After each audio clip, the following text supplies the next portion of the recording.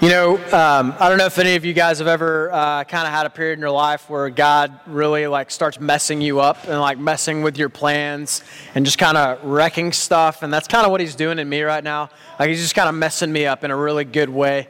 Because, I don't know, I've learned over the course of my life that when I try to make plans and I try to do things, that they never really work very well. And so it's actually a good thing when God kind of messes up my plan and kind of wrecks those things and does what he wants to do in and through me. And God's really been speaking to me a lot. I was chatting with Chris earlier, and he and I were both just discussing how we're convinced that God wants to do something special in the Durham region in particular, and specifically Oshawa. I just want to remind you guys, when God called Jen and I to Oshawa originally, we all know that South Oshawa has a reputation, right, that's less than sparkling around the Durham region.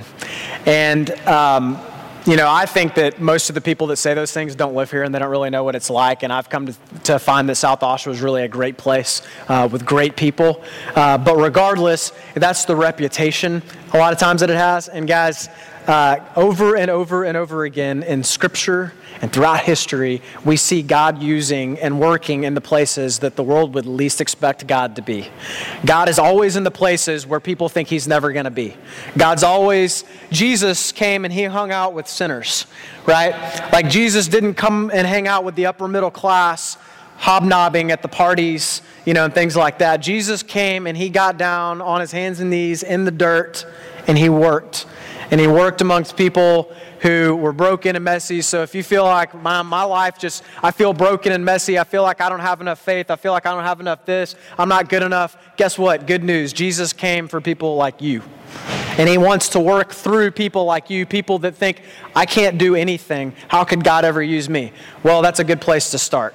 You're in the right spot. Because you got to get there first. You got to get to the point where you really, truly believe, I can't do anything without God. What am I going to do?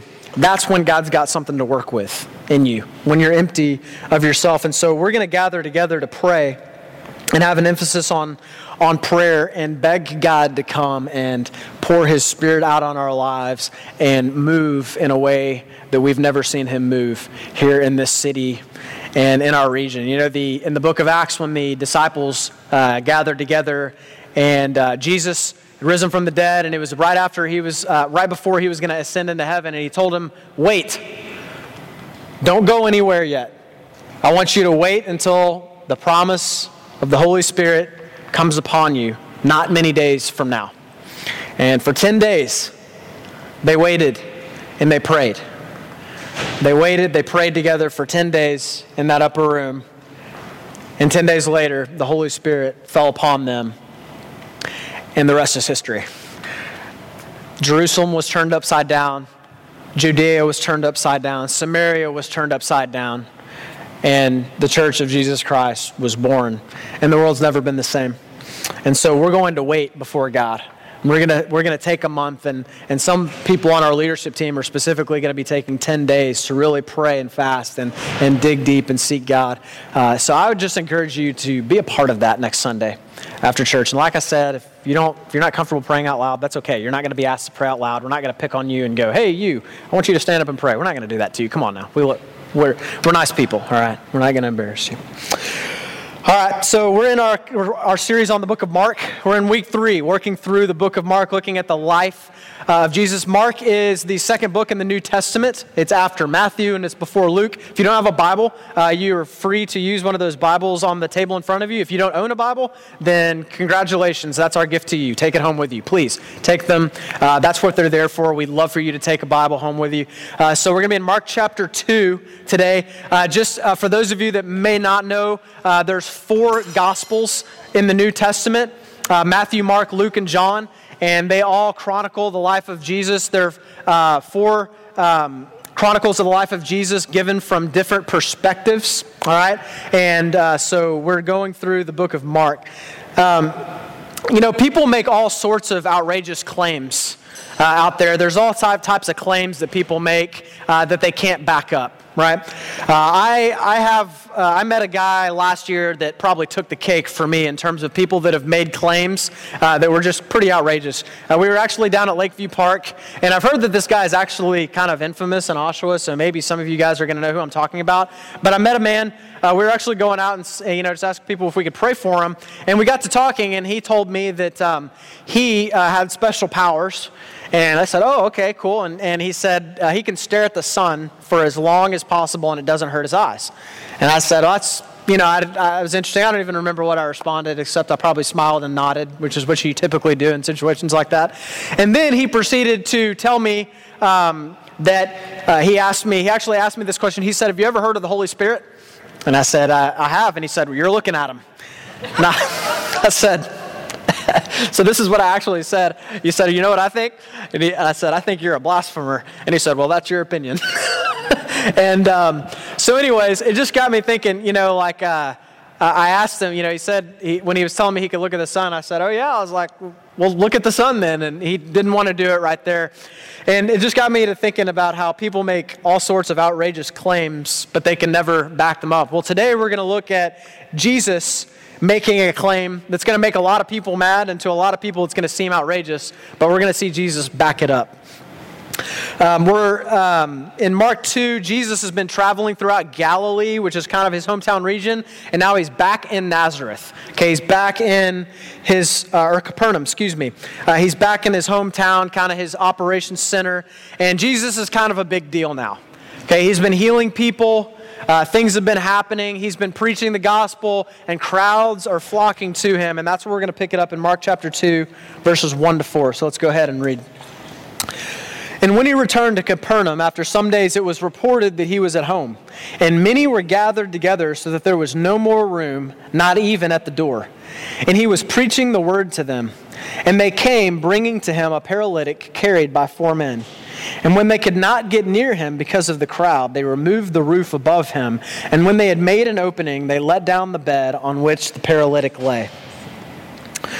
There's no way to know what exactly was wrong with this man. I know it says the paralytic, but it could have meant that he was lame, that he couldn't walk, but he wasn't necessarily paralyzed. But regardless, what we do know is that his condition was clearly desperate. It was desperate enough that he had 4 friends that put him on a mat and literally carried him up to a roof, and were so desperate to get him to Jesus that they made a hole in somebody else's roof. And I love the determination of the 4 friends here in getting their paralytic friend to Jesus. And their desperation shows that they truly believed that Jesus could actually do something about his paralysis. And they don't let anything stop them from getting him to Jesus, not even roofs or crowds. The type of people that typically experience God's power in their lives are desperate people just like this. Just as I was reading this story, I started thinking about other stories that we see in the New Testament, like Zacchaeus. He was a wee little man, and a wee little man was he. He climbed up in a sycamore tree to see what he could see. Right, the little nursery school song goes. He was short, and so there were crowds surrounding Jesus, and so he was so desperate just to get a look at Jesus, he climbs up in this tree. Or then there was the woman who had a discharge of blood, right? And she was so desperate to get to Jesus that while Jesus was on the way to Jairus' house, because Jairus' daughter was sick, she pressed through the crowds and got down on her hands and knees and thought, if I can just touch the edge of Jesus' garment, I can be made well. Or then there was blind Bartimaeus, who was beside the road, and when he heard that Jesus was coming by, he starts crying out, "Son of David, have mercy on me." And everybody was telling him, "Shut up, Bartimaeus, be quiet. He doesn't want to listen to you." And he just cried out all the louder, "Son of David, have mercy on me." He was desperate, and he experienced healing that day. Jesus said, "What do you want me to do for you?" And he said, "Lord, I want to see." And Jesus said, "Be it done for you according to your belief." All these people encountered the power of God and were healed. They got the attention of Jesus because they sought him with all of their heart and believed that he could heal him. What about you? Are you sitting around waiting on God to show up in your life? Or are you seeking him with all of your heart? That's what these men did. And look what happened. Let's look at verse 5. And when Jesus saw their faith, he said to the paralytic, "Son, your sins are forgiven." Notice that word saw. Faith can always be seen. It's never invisible. It lives in the public domain. Culture today wants to push faith out of the public eye and into the private sector. Culture says you can believe whatever you want, just don't bring your beliefs to work or to school or into the politics or anywhere else except your church. Keep it to yourself. But you see, that's not what faith is. If Jesus is king, then Jesus isn't just king for 1.5 hours on Sunday or at Lighthouse and small groups during the week. Jesus is king 24/7. He's my king when I'm at work. He's my king when I vote, when I go out to eat, when I'm at home talking to my wife, all the time. So people are going to see my faith no matter where I am. Can Jesus see your faith? I'm not talking about Sunday mornings. I'm talking about at work, at home with your kids, at school when you're talking to your classmates. If Jesus can't see your faith, this might hurt a little bit, but I'm just going to be real. If Jesus can't see your faith, it's probably because it isn't there. Ask yourself, how do I stand out from those around me? How does my faith in Jesus make my behavior different? Faith is critical to the spiritual life. Hebrews chapter 11, verse 6 says, without faith, it's impossible to please God. And Ephesians chapter 2, verse 8 says that you are saved by grace through faith. So faith is the very vehicle by which we have a relationship with God, by which we are saved. Now, what's interesting is that these men in this instant, they brought their friend to Jesus having faith that Jesus could heal him, could actually heal him of his paralysis and make him walk. But instead, Jesus forgives his sin. So obviously a question arises. Why? Why did Jesus do that? Why does Jesus forgive instead of heal right here? Well, there's two reasons that I can think of. Number one, Jesus wants to highlight this man and all of our bigger problem. He wants to highlight the bigger problem. You see, by forgiving this man's sin, Jesus was showing everyone that paralysis is bad, but sin is worse. Paralysis causes suffering in this life. Sin damns us eternally. Most of us don't think that way, though. And that's exactly why Jesus did this. Most of us really don't think about that. Most people aren't concerned about sin. They're concerned about cancer, or broken relationships, or debt, or back pain, or wayward children. Those are the problems that we dwell on, that we obsess over. And those problems are real, okay? And Jesus really does care about those problems, but they aren't ultimate. They're secondary problems. You see, what Jesus is doing is he's actually getting to the root of all of those problems, and the root of all brokenness is sin. Sin is rebellion against God. It's putting other things in God's rightful place in our lives. And God's rightful place in our lives is first. You see, God has a design for every single aspect of creation, whether it be marriage or relationships or commerce. And sin wreaks havoc on God's design.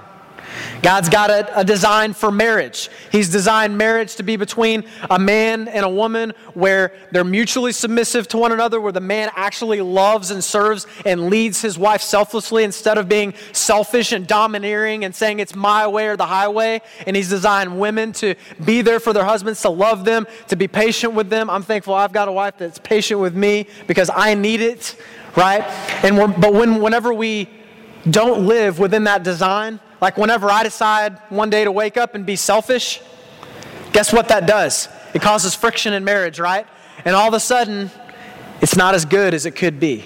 It's not as good as God has designed it. Sin wreaks havoc on our lives. And see, what happens is we know that, and we notice this brokenness, but we tend to want to fix the symptoms rather than the sickness, right? We tend to want to fix the symptoms rather than the sickness. So, for example, if we're having a problem in our marriage, right? And, two people in a marriage feel like, well, I'm not getting my needs met, well, we tend to think the problem is, well, you know what? My wife just needs to start doing the dishes more often. And she just needs to start meeting my needs more, right? If she would just do that, then things would get better. If she would just do this and this, things would get better. And the wife is thinking, if my husband would just do this and this and this, then we wouldn't have these problems in our marriage. And so there's this stubbornness, right? And we can't get past this, and there's this friction in our relationship. What we're trying to do is we're trying to deal with the symptoms instead of looking in our own hearts and going, maybe I'm being selfish. Maybe I'm allowing sin to wreak havoc on my relationship. Maybe the solution is not that my wife needs to meet these standards or these expectations that I have. Maybe I just need to start looking at how I can serve her better. Whenever we try to fix the symptoms instead of the sickness, it's like clipping weeds in your garden with scissors. What's going to happen? Your weeds are going to grow back. It might look good for a couple hours, but the weeds are going to grow back. You see, sin is a big problem because the Bible says the wages of sin is death. Sin separates us from God and leads to death and eternal separation from God. Death is there's a lot of brokenness that sin causes, and death is the climax of that brokenness. Death is not a part of God's original design. And death is not something that makes God happy or pleased at all. While God cares about the collateral damage that sin has done in our lives, He's much more concerned about healing the root. Jesus teaches this principle over and over in Scripture. In Mark chapter 8, verse 36, He says, "What do you have if you gain the whole world, but you lose your soul?" The answer is nothing. All is lost. We want God to solve all of our problems, but first He has to heal our hearts. So the principle here is your sin problem is much greater than your brokenness. Second thing Jesus is teaching here by forgiving this paralyzed man before He heals him is He's making a claim that He's God. Now, Jesus doesn't come out and say, "I am God" here, but it's implied when He pronounces forgiveness. And we know that by the way that the Pharisees and the scribes react in verse 7. In verse 7, they respond, "He's blaspheming. Only God can forgive sins." Everybody in that room knew what Jesus was doing when He forgave sins. Jesus was making a claim to deity because everybody in Jewish culture knew only God forgives sins. And this is where the crisis is, both in this story and for us today. The crisis in this story is this: does Jesus really have the authority to forgive sins? Does He really have the authority to forgive sins? Let's keep reading to see what happens next. Look at verse 6 and 7. "Now some of the scribes were sitting there, questioning in their hearts, 'Why does this man speak like that? He is blaspheming. Who can forgive sins but God alone?'"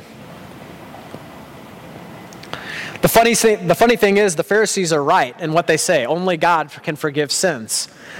Their problem was that God was standing right in front of them and they missed Him completely. The reason they missed Him is because the scribes and Pharisees were offended at the prospect of Jesus forgiving sins. They believed God would forgive those who tried their best to keep the law, and they just so happened to think that they were pretty good at that compared to other people. They also happen to believe that this paralyzed man probably wasn't doing a very good job. You see, in Jewish culture, it was pretty typical to believe that if you were blind or paralyzed or something like that, that you had done something to deserve it, that you kind of got what's coming to you. They almost had this karma type of belief where, well, you know what, if you remember the book of Job. If you ever read the book of Job, Job loses all of his stuff and his friends come around him, and at first they're like, "Oh, Job, we're so sorry." And then after, a couple hours, they're like, "So, bro, what did you do to deserve this? Like, you must have done something really bad, Job, because only, God would never let this happen to you if you hadn't messed up big time," right? That's how they typically thought. So Jesus just waltzing up and forgiving this guy because he had faith, that's scandalous to the Pharisees. That's scandalous to them. Their barrier to belief was that they didn't want to believe in Jesus. Because for them to believe that Jesus could forgive sins meant that their righteousness scorecard didn't matter. It meant that it didn't really matter how much better than they were than this paralyzed man, or how much better they were than other people. Because if Jesus forgives sins on the basis of faith alone, then it doesn't really matter how good you've done in your life. It's all irrelevant. All that matters is faith. And what that meant for the Pharisees and the scribes was less power for them, because you see, they got power because they were viewed as these high and holy people. It was pride. What's your barrier? You know, it might not be pride, but maybe for you, your barrier is your brokenness.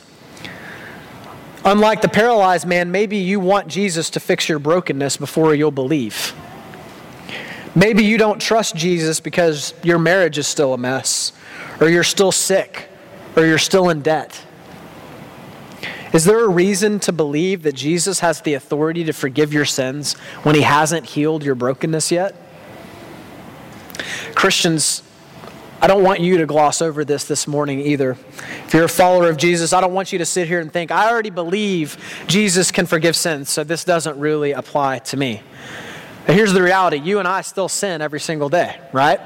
We still mess up all the time. So can Jesus forgive today's sin? What about tomorrow's sin?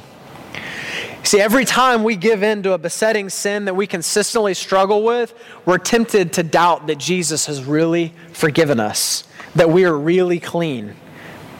How many of you have days where you feel unworthy to pray or to worship or to be used by God? Raise your hands. How many of you have days like that? Then you need to ask God to open your eyes right now and help you see what's in this text. Because I'll tell you what, God's desire for you is that you would never have any days where you feel like you can't approach his throne, where you feel like you can't pray, where you feel like you can't worship him. There may not be a more important question than the one we're answering today. Because you see, if we're not convinced that Jesus can forgive sins, then peace is not possible. If we are 100% convinced Jesus has the authority to do this, then there's no reason to be convinced that he can handle any of our other problems or any of our other brokenness. So it's massively important that we know the basis for our hope and belief that Jesus has the authority to forgive sins. We need to know the basis for that. How can we have assurance that Jesus alone can forgive sins? Well, Jesus gives us the clue in his answer in verse 8. Let's look at the first part of that answer. And immediately Jesus, perceiving in his spirit that they thus questioned within themselves, said to them, "Why do you question these things in your hearts?" So Jesus does something that's really typical, and you're going to see this a lot through the book of Mark. He answers a question with a question. I saw something in a commentary the other day that out of all the questions that Jesus was asked, he answered 2 of them in the Gospels. And he asks something like 308 questions. Isn't that fascinating? Sometimes asking the right questions is the key to unlocking something in our lives. Sometimes asking the right questions. So, but if we turn Jesus' question here into a statement, it would sound something like this. His question, why are you questioning these things in your heart? In a statement would read, you shouldn't be questioning these things. That's what he's telling them. You shouldn't be questioning these things, guys. It should be obvious to you. You shouldn't be questioning, you should be worshiping. I can imagine the scribes and the Pharisees scoffing at Jesus and like pointing at the paralyzed guy still laying there on the mat going, look, he didn't even heal the guy. Who does this guy think he is? Forgiving sins. But Jesus' ministry wasn't done in a closet before then. I mean, they knew full well. We just saw in chapter 1 how Jesus was already going around healing people, casting out demons all throughout Galilee. These people knew that. Some of them were there to witness it. They had already seen Jesus heal numerous other times, but it wasn't enough for them. Jesus told the scribes in John chapter 5, verse 36, he said, "The works that the Father has given me to accomplish, the very works that I am doing, bear witness about me that the Father has sent me." You see, Jesus had already been doing works that bore witness that he was the Messiah, that he was from God, but they didn't see it. They didn't see it. It's the scribes. If the scribes had eyes to see, they wouldn't be asking, who does he think he is? They'd be asking, what must I do to be forgiven by Jesus too? They were missing the clear signs, so Jesus gives them one more. Look at verse 9. Jesus continued, which is easier, to say to the paralytic, your sins are forgiven, or to say, rise, take up your bed and walk? But that you may know that the Son of Man has authority on earth to forgive sins, he said to the paralytic, I say to you, rise, pick up your bed and go home. And he rose and immediately picked up his bed and went out before them all, so that they were all amazed and glorified God, saying, we never saw anything like this. Jesus' answer to their question is an action. He heals the paralytic. Now, Jesus means for this to be game, set, match. Like the conversation is over. This should settle the question. Jesus demonstrates his authority to forgive sins by demonstrating that the kingdom of God is here, right now. And, they couldn't have missed the allusion to Isaiah chapter 35, verse 5 and 6, that prophesied about the coming Messiah. Listen to Isaiah 35 and what it says about the Messiah. It says, then the eyes of the blind shall be opened, and the ears of the deaf unstopped. Then shall the lame man leap like a deer, and the tongue of the mute sing for joy. I know the paralytic, I know that lame man didn't miss it. I know he didn't miss that illusion as he leaped out of that room like a deer. These things were happening right in front of them. Our question this morning is, does Jesus have the authority to forgive sins? His answer to the scribes and Pharisees was healing the paralytic. His answer to us today is an empty grave. The cross is where Jesus is heading right now, guys. He's heading to the cross. And that's why he came in the first place. He knew the good news that he was proclaiming ultimately hinged on his own death and resurrection on our behalf. The empty grave is the climax of the gospel, the good news.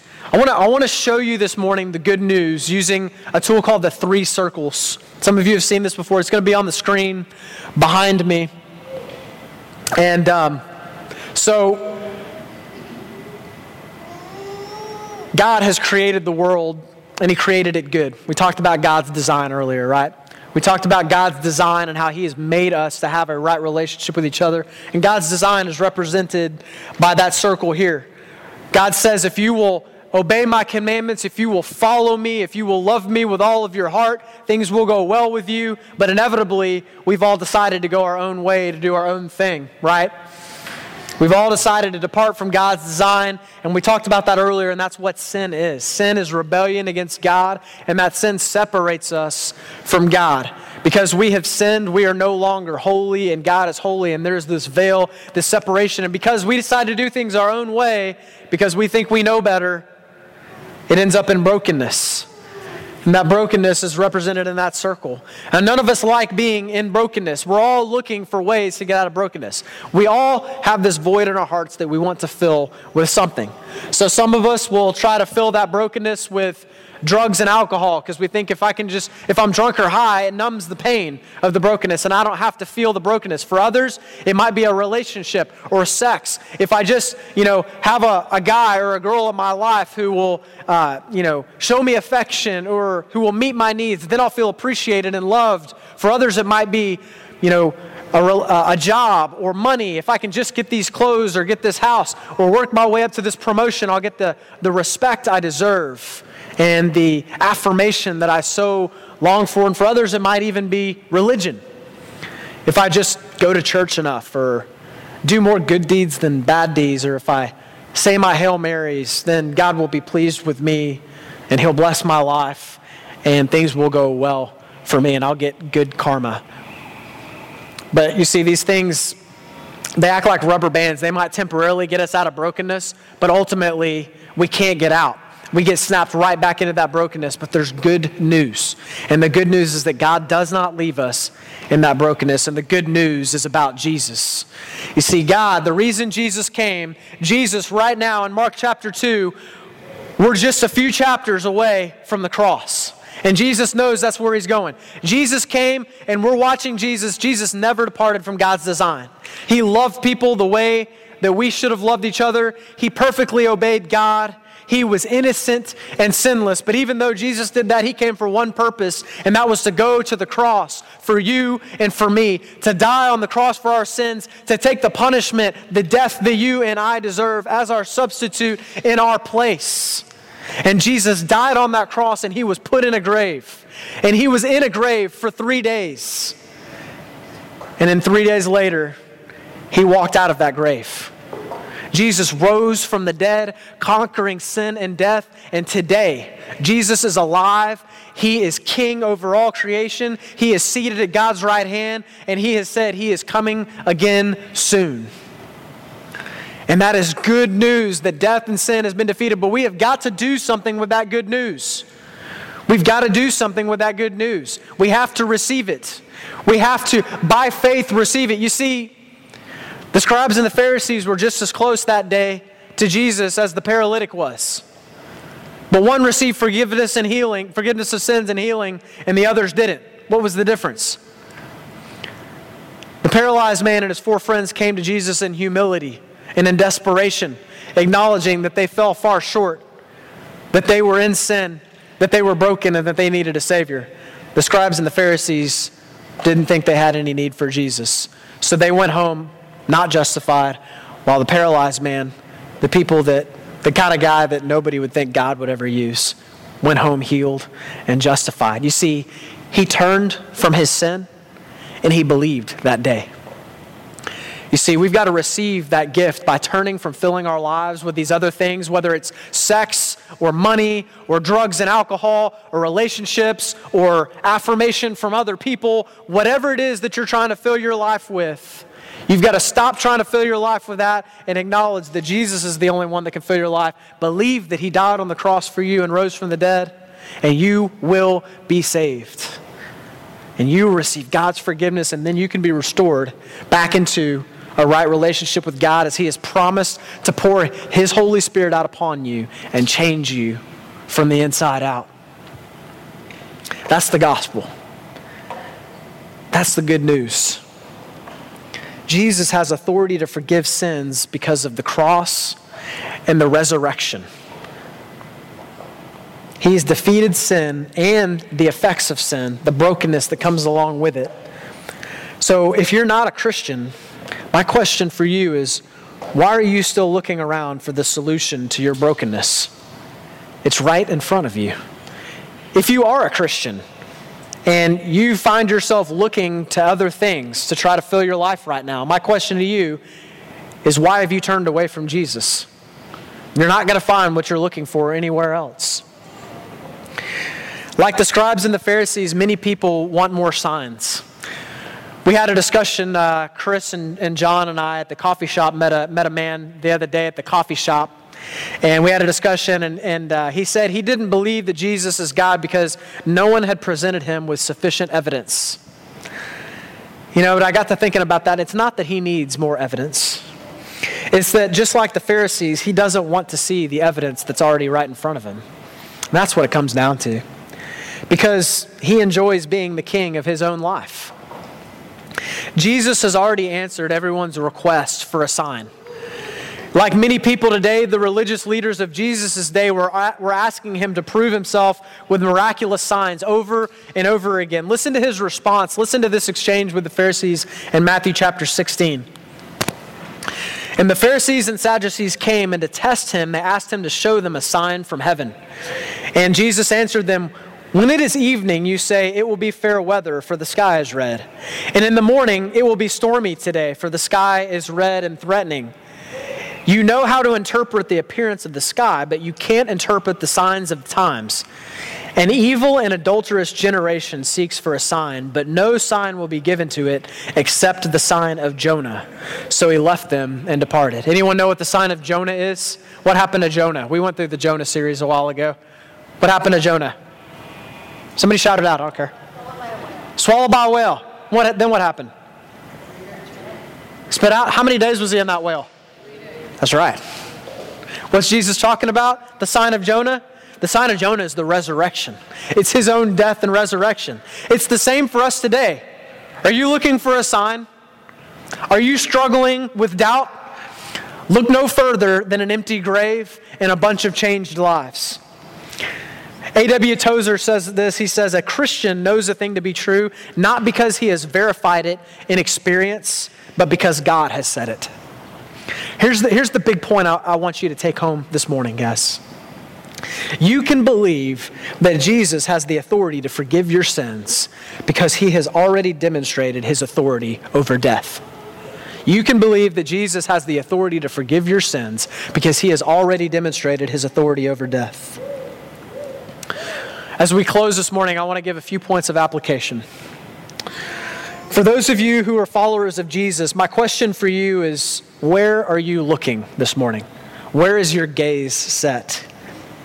Are you fixated on your sickness, on your bad relationship, on your debt, on your own sin and your own shortcomings? Or, like the four friends, are you fixated on the one who has overcome all of these things? If you have trusted in Jesus as your Savior and King, then he has already taken care of your biggest problem, sin. Remember Mark chapter 8, verse 36 from earlier, when Jesus said, "What do you have if you gain the whole world but lose your soul?" We could turn that question around, and it's just as true. What do you not have if you have your soul? What don't you have if you have your soul? You see, that's reflecting the idea that Paul talked about in Romans chapter 8, verse 32, when he said, "He who did not spare his own son, but gave him up for us all, how will he not also with him graciously give us all things?" In other words, if God is willing to send his own son to die on the cross for your sins, to take care of your biggest problem, don't you think he can handle your lesser problems? Don't you think he cares about your lesser problems? Don't you think he cares about the fact that you're in debt, or about the fact that you're sick, or about the fact that your family's a mess right now? He does. God will and is most definitely able to restore creation, to reverse the effects of sin. But that won't happen, listen to me, that will not happen to its fullest extent until Jesus comes back, okay? There may be some brokenness that God's not going to heal right now in your life. Listen to Romans chapter 8, verse 22 to 25. Here's what it says. Paul says this, "For we know that the whole creation has been groaning together in the pains of childbirth until now. And not only the creation, but we ourselves who have the first fruits of the Spirit, we groan inwardly as we eagerly await the adoption as sons, the redemption of our bodies. For in this hope we were saved. Now hope that is seen is not hope. For who hopes for what he sees? But if we hope for what we do not see, we wait for it with patience." So creation is groaning as in the pains of childbirth. In other words, something is forthcoming, right? There's pain right now. I'm sure any women who've had a baby can testify and say amen to that. There's pain, but the joy that comes afterwards, right? The joy is coming soon. It's coming in the morning, right? And we ourselves, Christians, we groan inwardly as we await the redemption of our bodies, all right? This full restoration hasn't taken place yet, but it's coming. And the reason we can know it's coming is because there's an empty grave, and we've got the first fruits of the Spirit in our lives. The kingdom of God has begun to break through in us. Followers of Jesus can trust that the restoration is coming because there's an empty grave. Second application, if you're a follower of Jesus this morning, is that, we need to be like these four friends. We should let nothing stop us from bringing our friends who are in brokenness to Jesus. Not roofs, not crowds, nothing. Listen to how Jude 22 and 23 says it. Jude says, "And have mercy on those who doubt. Save others by snatching them out of the fire. To others show mercy with fear, hating even the garments stained by the flesh." Notice that the four friends didn't bring the paralyzed man to a pastor, did they? They brought him to Jesus. And you can do that too. My encouragement to you is know the gospel. Know the gospel. Practice the 3 circles tool that you can share it with others. If you don't know who to practice with or how to practice, come and talk to me or come and talk to somebody at our church. We've got lots of people in our church, practitioners, who know how to do this and who'd love to train you in it. Know the gospel. Know how to bring people to Jesus. Know how to get on top of that roof and carve out a hole in it so you can lower your broken friends down to Him so they can receive healing and forgiveness of sins. Have compassion on your friends. Snatch them out of the flames, as Jude said. Don't let them perish forever in fire while you stand next to them watching with a fire hose in your hand. Practice the 3 circles this week and share it with someone that you love who doesn't know Jesus. That's my challenge to you. Share the gospel this week with someone that you love that does not know Jesus. Lastly, for those of you that don't know Jesus this morning, or maybe you're not sure, maybe you're thinking, I'm not really sure if I've ever really had a relationship with Jesus. You might be like the paralyzed man, and you're in brokenness. You can't move. You don't know where else to go. You've tried everything to find meaning and purpose in your life, but you're empty. Don't be like the Pharisees and the scribes today, looking right past Jesus for other answers. He's already clearly demonstrated that He alone has the authority to forgive sins and heal brokenness. He is king over all creation, and He wants you to acknowledge Him as your king. He wants to tell you to pick up your mat and walk so that you can follow Him. So get up from your mat of sin that you've been lying paralyzed in your whole life today. You can get up. You don't have to stay in that mat. You can get up today. Romans chapter 10 verse 9 says that if you confess with your mouth that Jesus is Lord and believe in your heart that God has raised Him from the dead, you will be saved. So if that's you this morning, I'd encourage you, get with your tables in our discussion time and ask somebody how you can do that. For our response this morning, we're going to move in. We're going to have some discussion questions up on the screen. So I want you guys to get with your tables, and maybe the front 2 rows you guys can combine if you want. And let's move into a time of discussion, and then we'll close with worship and our tithes and offerings, okay?